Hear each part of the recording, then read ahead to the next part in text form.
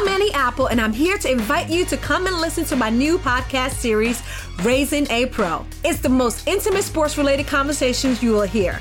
Each week, we explore the journeys of some of your favorite NFL players through the eyes of those that know them best. From Joe Burrow, DeAndre Hopkins, Myles Garrett, Ezekiel Elliott, Nick and Joey Bosa, just to name a few. With exclusive insights and information, we leave no stone unturned. Subscribe now to Raising a Pro on your favorite podcast app. HD Smartcast.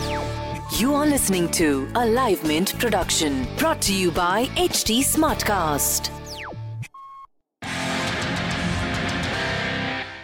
Shares of the country's largest infrastructure conglomerate, Larsen & Toubro, or L&T, increased by 3.5% on Thursday morning.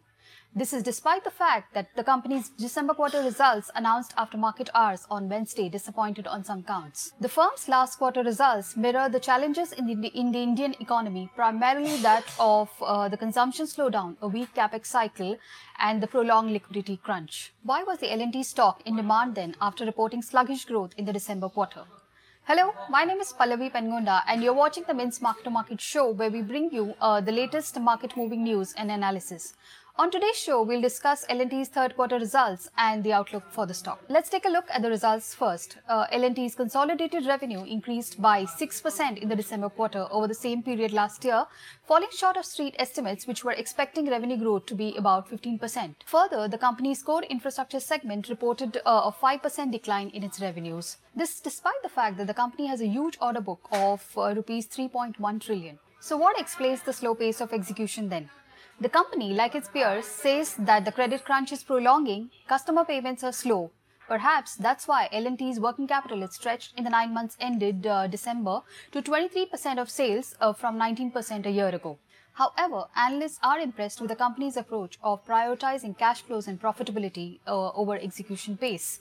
In fact, one has to give it to L&T that it stands tall during tough times. The company's operating profit margin at 11.4% was in line with street estimates. There are some other bright spots as well. A key positive is that the management has not retraced its FY20 guidance.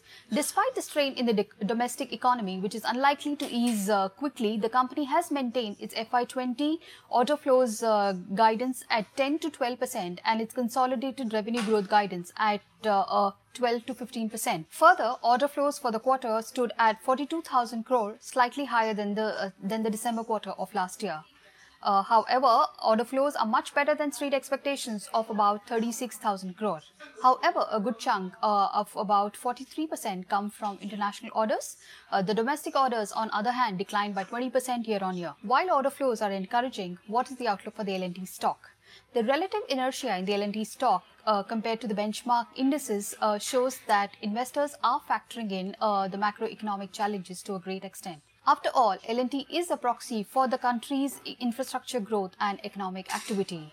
The L&T stock currently trades at about 15 times one-year forward earnings. This is at a discount to its decadal average price-to-earnings ratio of about 20 times. While December quarter results put investor concerns of guidance cut behind, what is the next trigger for the L&T stock? Perhaps budgetary support to infrastructure will bring scope for expansion in L&T's valuations. That's all for today on the Mark to Market show. Stay tuned for more information on our website. Thank you.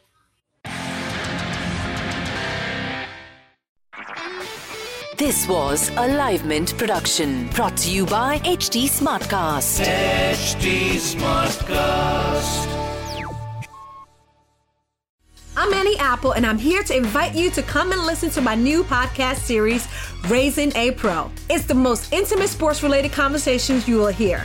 Each week, we explore the journeys of some of your favorite NFL players through the eyes of those that know them best. From Joe Burrow, DeAndre Hopkins, Myles Garrett, Ezekiel Elliott, Nick and Joey Bosa, just to name a few. With exclusive insights and information, we leave no stone unturned. Subscribe now to Raising a Pro on your favorite podcast app.